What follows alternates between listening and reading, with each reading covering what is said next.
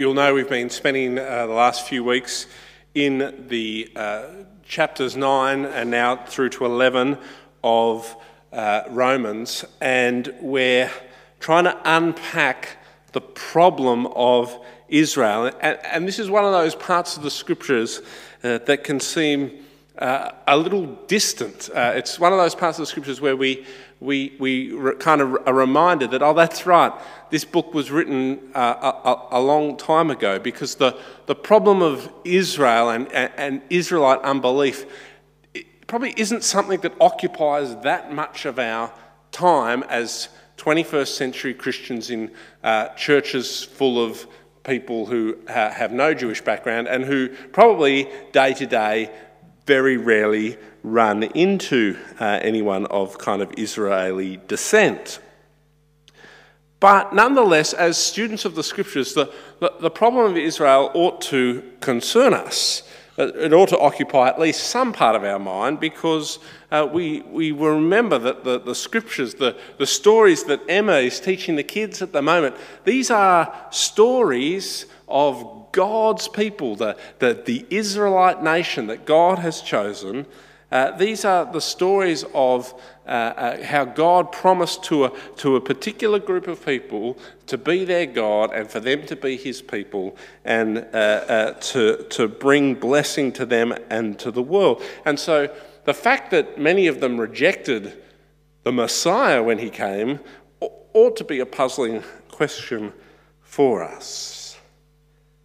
And the nature of Israel's ongoing identity also ought to be something that we kind of ponder. And in part, that's what these chapters are trying to unpack for us.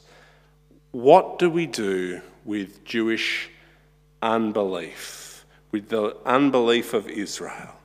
And we saw back in chapter 9 that this is a problem because of the unique position that the Israelites have, and yet they have stubbornly refused to put their faith in Christ. And basically in chapter 9, we saw problem 1, which was God's sovereign purposes, and you see that in places like verse 11 of chapter 9, and also the problem of Jesus, that Jesus has become a stumbling block to them. But then we saw the flip side of that problem. So if the first problem is the way God is sovereignly working out his plans and purposes in the world and having mercy on whom he will have mercy and hardening whom he will harden, the next problem is Israel's own rejection. And we've talked a little bit over the last couple of weeks about how we have to balance these two realities of Scripture, the sovereignty of God and the true fact that there is nothing that happens outside his sovereign will and plan, but also human responsibility, the fact that as individual human beings we are held responsible for our actions. And the Bible puts both realities out there, knowing that to the simple human mind like you or me, that feels a little bit contradictory, but it felt a little bit contradictory to the writers too.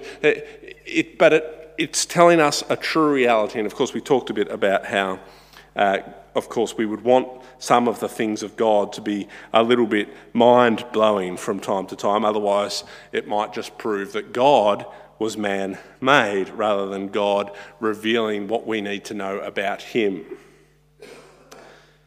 So Israel have rejected the faith in Paul's day, and this matters, and it matters deeply, as we see in chapter 11, because if Israel are outside of God's salvation, this might mean that God has rejected his people, and it might mean that he is done with them. And this matters because if that's the case, it brings up the question of God's faithfulness. If God makes a covenant with these people and promises to be with them and be their God, and then he eventually gets sick of them and rejects them, then there's a question of the faithfulness of God that might be raised. So we have to consider Has God rejected his people, and is God done with Israel?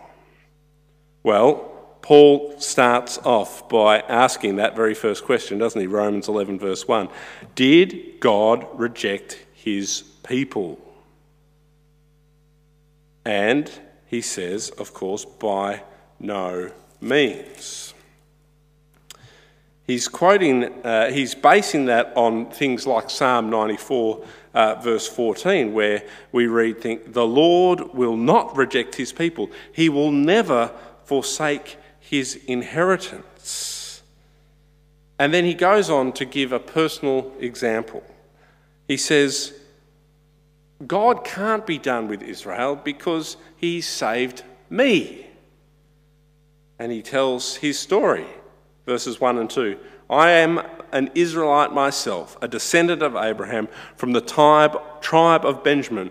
God did not reject his people whom he foreknew. And then he, having given that personal example of, well, it's not that simple. There are Israelites who believe in Jesus.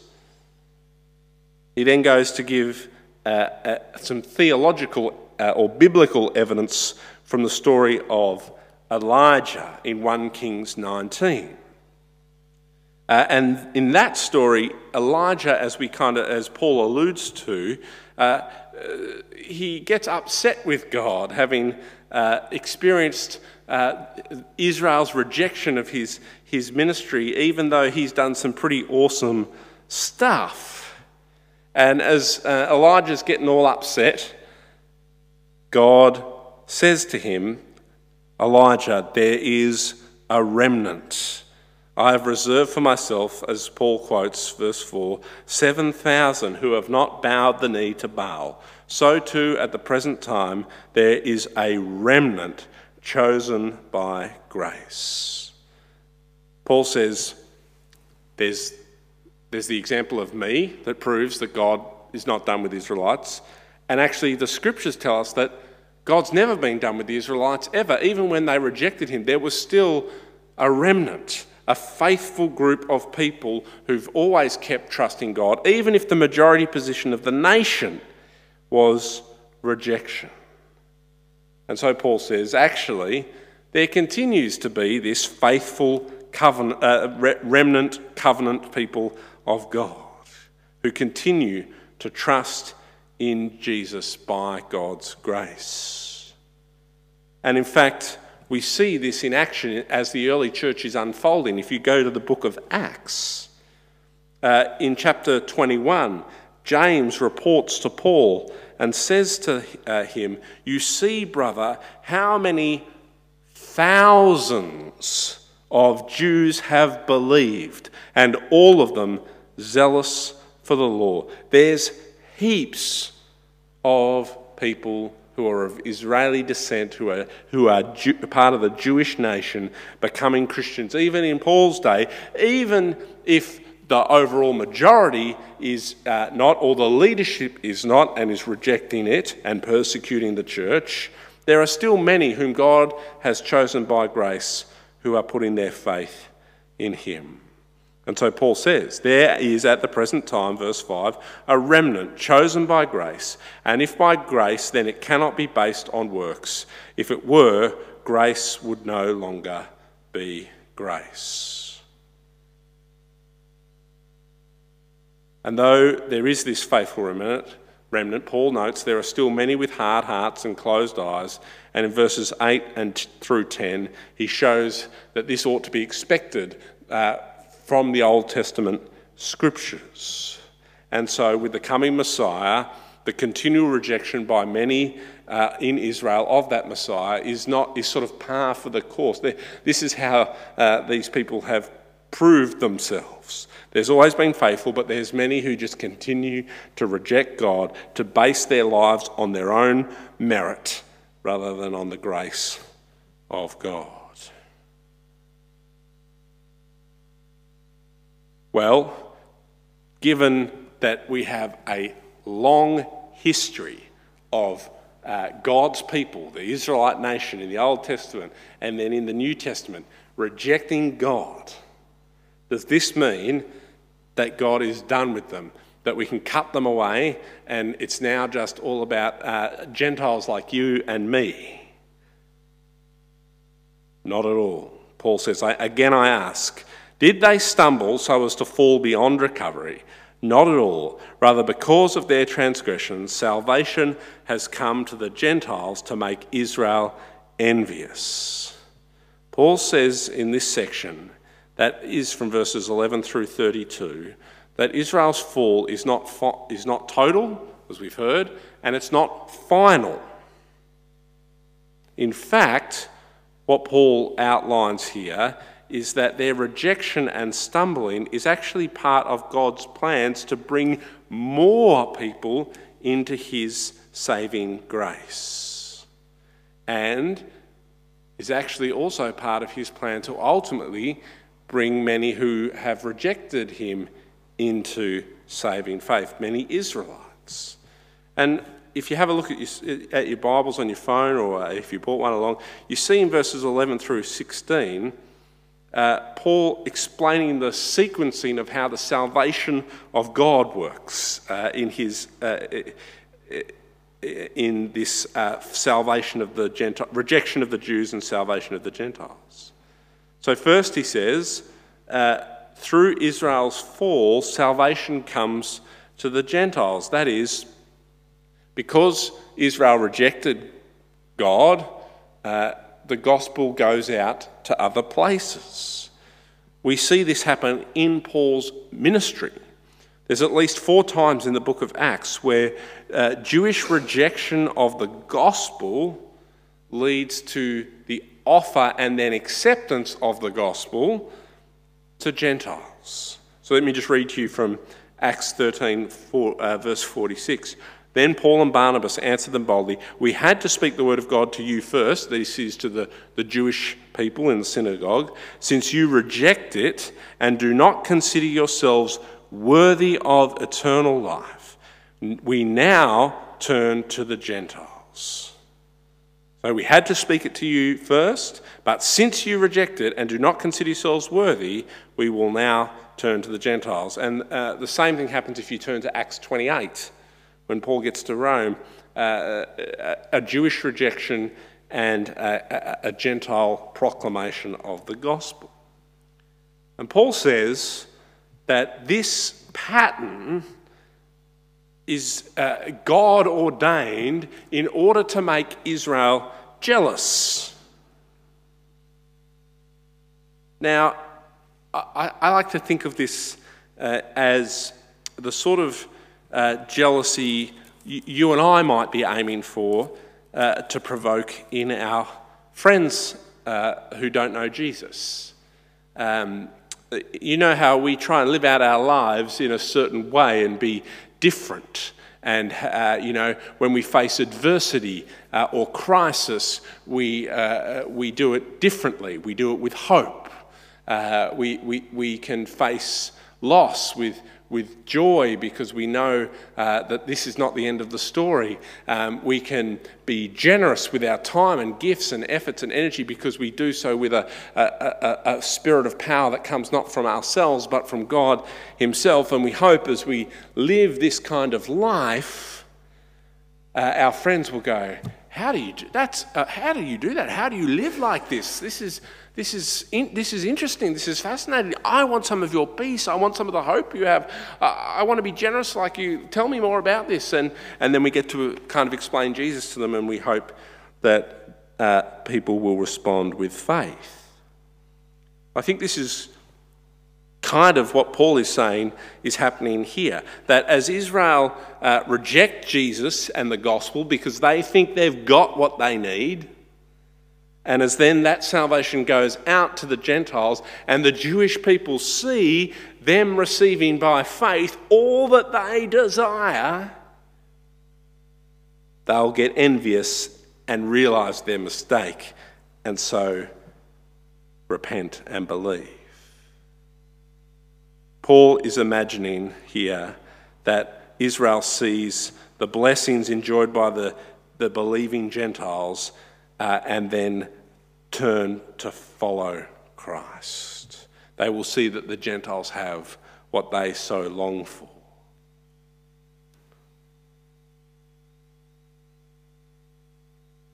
Then he says, verse 12, if their transgression means riches for the world, that is, if their rejection of Jesus means the gospel goes out to Gentiles and many believe, and so that's the riches he's talking about, and their loss means riches for the Gentiles, how much greater will their full inclusion bring? That is, this is the next part of the pattern. They reject it, salvation goes to more people, and then when they get jealous and want to come back, this is a greater glory as more people are joined together in the kingdom of God. Paul moves from there in verses 13 to 16 to expand on this pattern of rejection and blessing seen in his own ministry. Before, in verses 17 through 24, he talks about the olive tree analogy. He talks about the curated olive tree, people of God whose root is in the patriarchs, whose stem is the passing on of time. The branches are people who are broken off, are the unbelieving Jews who've stumbled. They're no longer connected to that deep history of God's work in saving his people, but now believing Gentiles have been grafted on instead. And therefore, we can expect that others will be able to graft it on. And also that if someone can be on and then broken off, that we ought not be too proud in our positions. God has shown the Gentiles mercy, so be grateful and humble and stay connected, or use the Jewish people as a warning to you. You could be cut off. So he says in verse 22, consider therefore the kindness and the sternness of God. Sternness to those who fell, but kindness to you, provided that you continue in his kindness. Otherwise, you will also be cut off. There's echoes here of Jesus' teaching in John's Gospel about remaining connected to the vine. Restoration is possible, Paul goes on to say in verses 23 and 24, but it happens through faith. When you trust in Jesus, you can be engrafted back onto this olive tree of the people of God, built on God's initial saving work.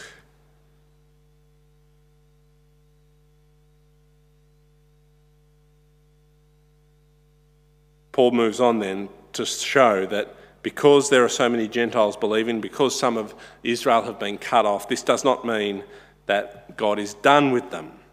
Instead, he goes on to say, verses 25 and 26, I don't want you to be ignorant of this mystery, brothers and sisters, so that you may not be conceited. Israel has experienced a hardening in part until the full number of Gentiles have come in, and in this way all Israel will be saved. And he quotes some Old Testament scriptures to back up his statement there. And then in verse 28 he continues, as far as the gospel is concerned, they are enemies for your sake, but as far as election is concerned, they are loved on account of the patriarchs. For God's gift and call are irrevocable, just as you who were at one time disobedient to God have now received mercy as a result of their disobedience. So they too have now become disobedient in order that they too may now receive mercy as a result of God's mercy to you. For God has bound everyone over to disobedience so that he may have mercy on them all. Let me just say, this is a little bit of a confusing passage of Scripture. There are a lot of questions. What does it mean when Paul says Israel has experienced a hardening in part until the full number of Gentiles has come in, and in this way all Israel will be saved? What does that mean? What does that look like? What should we expect? Likewise, what does it mean for Paul to say that God's gifts and calls are irrevocable? What does it mean for Paul to say that God has bound everyone over to disobedience so that he may have mercy on all? Many questions. And I assume you don't want to sit here for 3 hours, although the chairs are comfortable. So let me just consider a few. What does it mean when Paul says that all Israel will be saved once the full number of Gentiles have come in. I think it's important to say that it's not clear, and we would do well to be to not base our theology or our political philosophy on one verse which is difficult to understand. However, we can get some clarity about what Paul can mean by figuring out what he doesn't mean based on all the other things that he has said. And of course, the book of Romans is a book about the gospel, right? And it's a book about the gospel of God, which is the righteousness of God revealed from faith to faith. It's a gospel and a righteousness that comes to us not by works, but by faith. Paul says that time and time and time again throughout the book of Romans. In fact, he even says it in chapter 11 when he talks about that olive tree. Because how do you get into the olive tree? Do you remember? You're grafted in by faith. So whatever Paul's saying here, he's not saying that people are going to be saved without Jesus based on their ancestral heritage somehow. That would just be like one verse that undermines the entirety of the thrust of the book of Romans. Salvation comes through faith in Christ. And so however it is that that anyone will be saved, it will be not based on who they are, but based on faith in Christ. And let me say, you can read hundreds of scholars debating this verse, but I think the best take is that Paul is imagining here a steady flow of Jews into the church by grace through faith. And that we can be sure of this because as we see Gentiles moving from unbelief to belief, so too we will see that happen for Jewish people. It may not be the satisfying answer you're looking for today. You might want to talk to me about it more. But what do we make of the next all? So that's all Israel will be saved. What about the all in verse 32? For God has bound everyone over to disobedience so that he may have mercy on them all. All will move from disobedience to mercy. There's many who argue that we have here universal salvation. But again, just like we can't make the all Israel in verse 26 mean what it can't possibly mean from context and clarity of the wider points of Scripture, we can't make verse 32 mean what it can't possibly mean based on the wider context of Scripture either.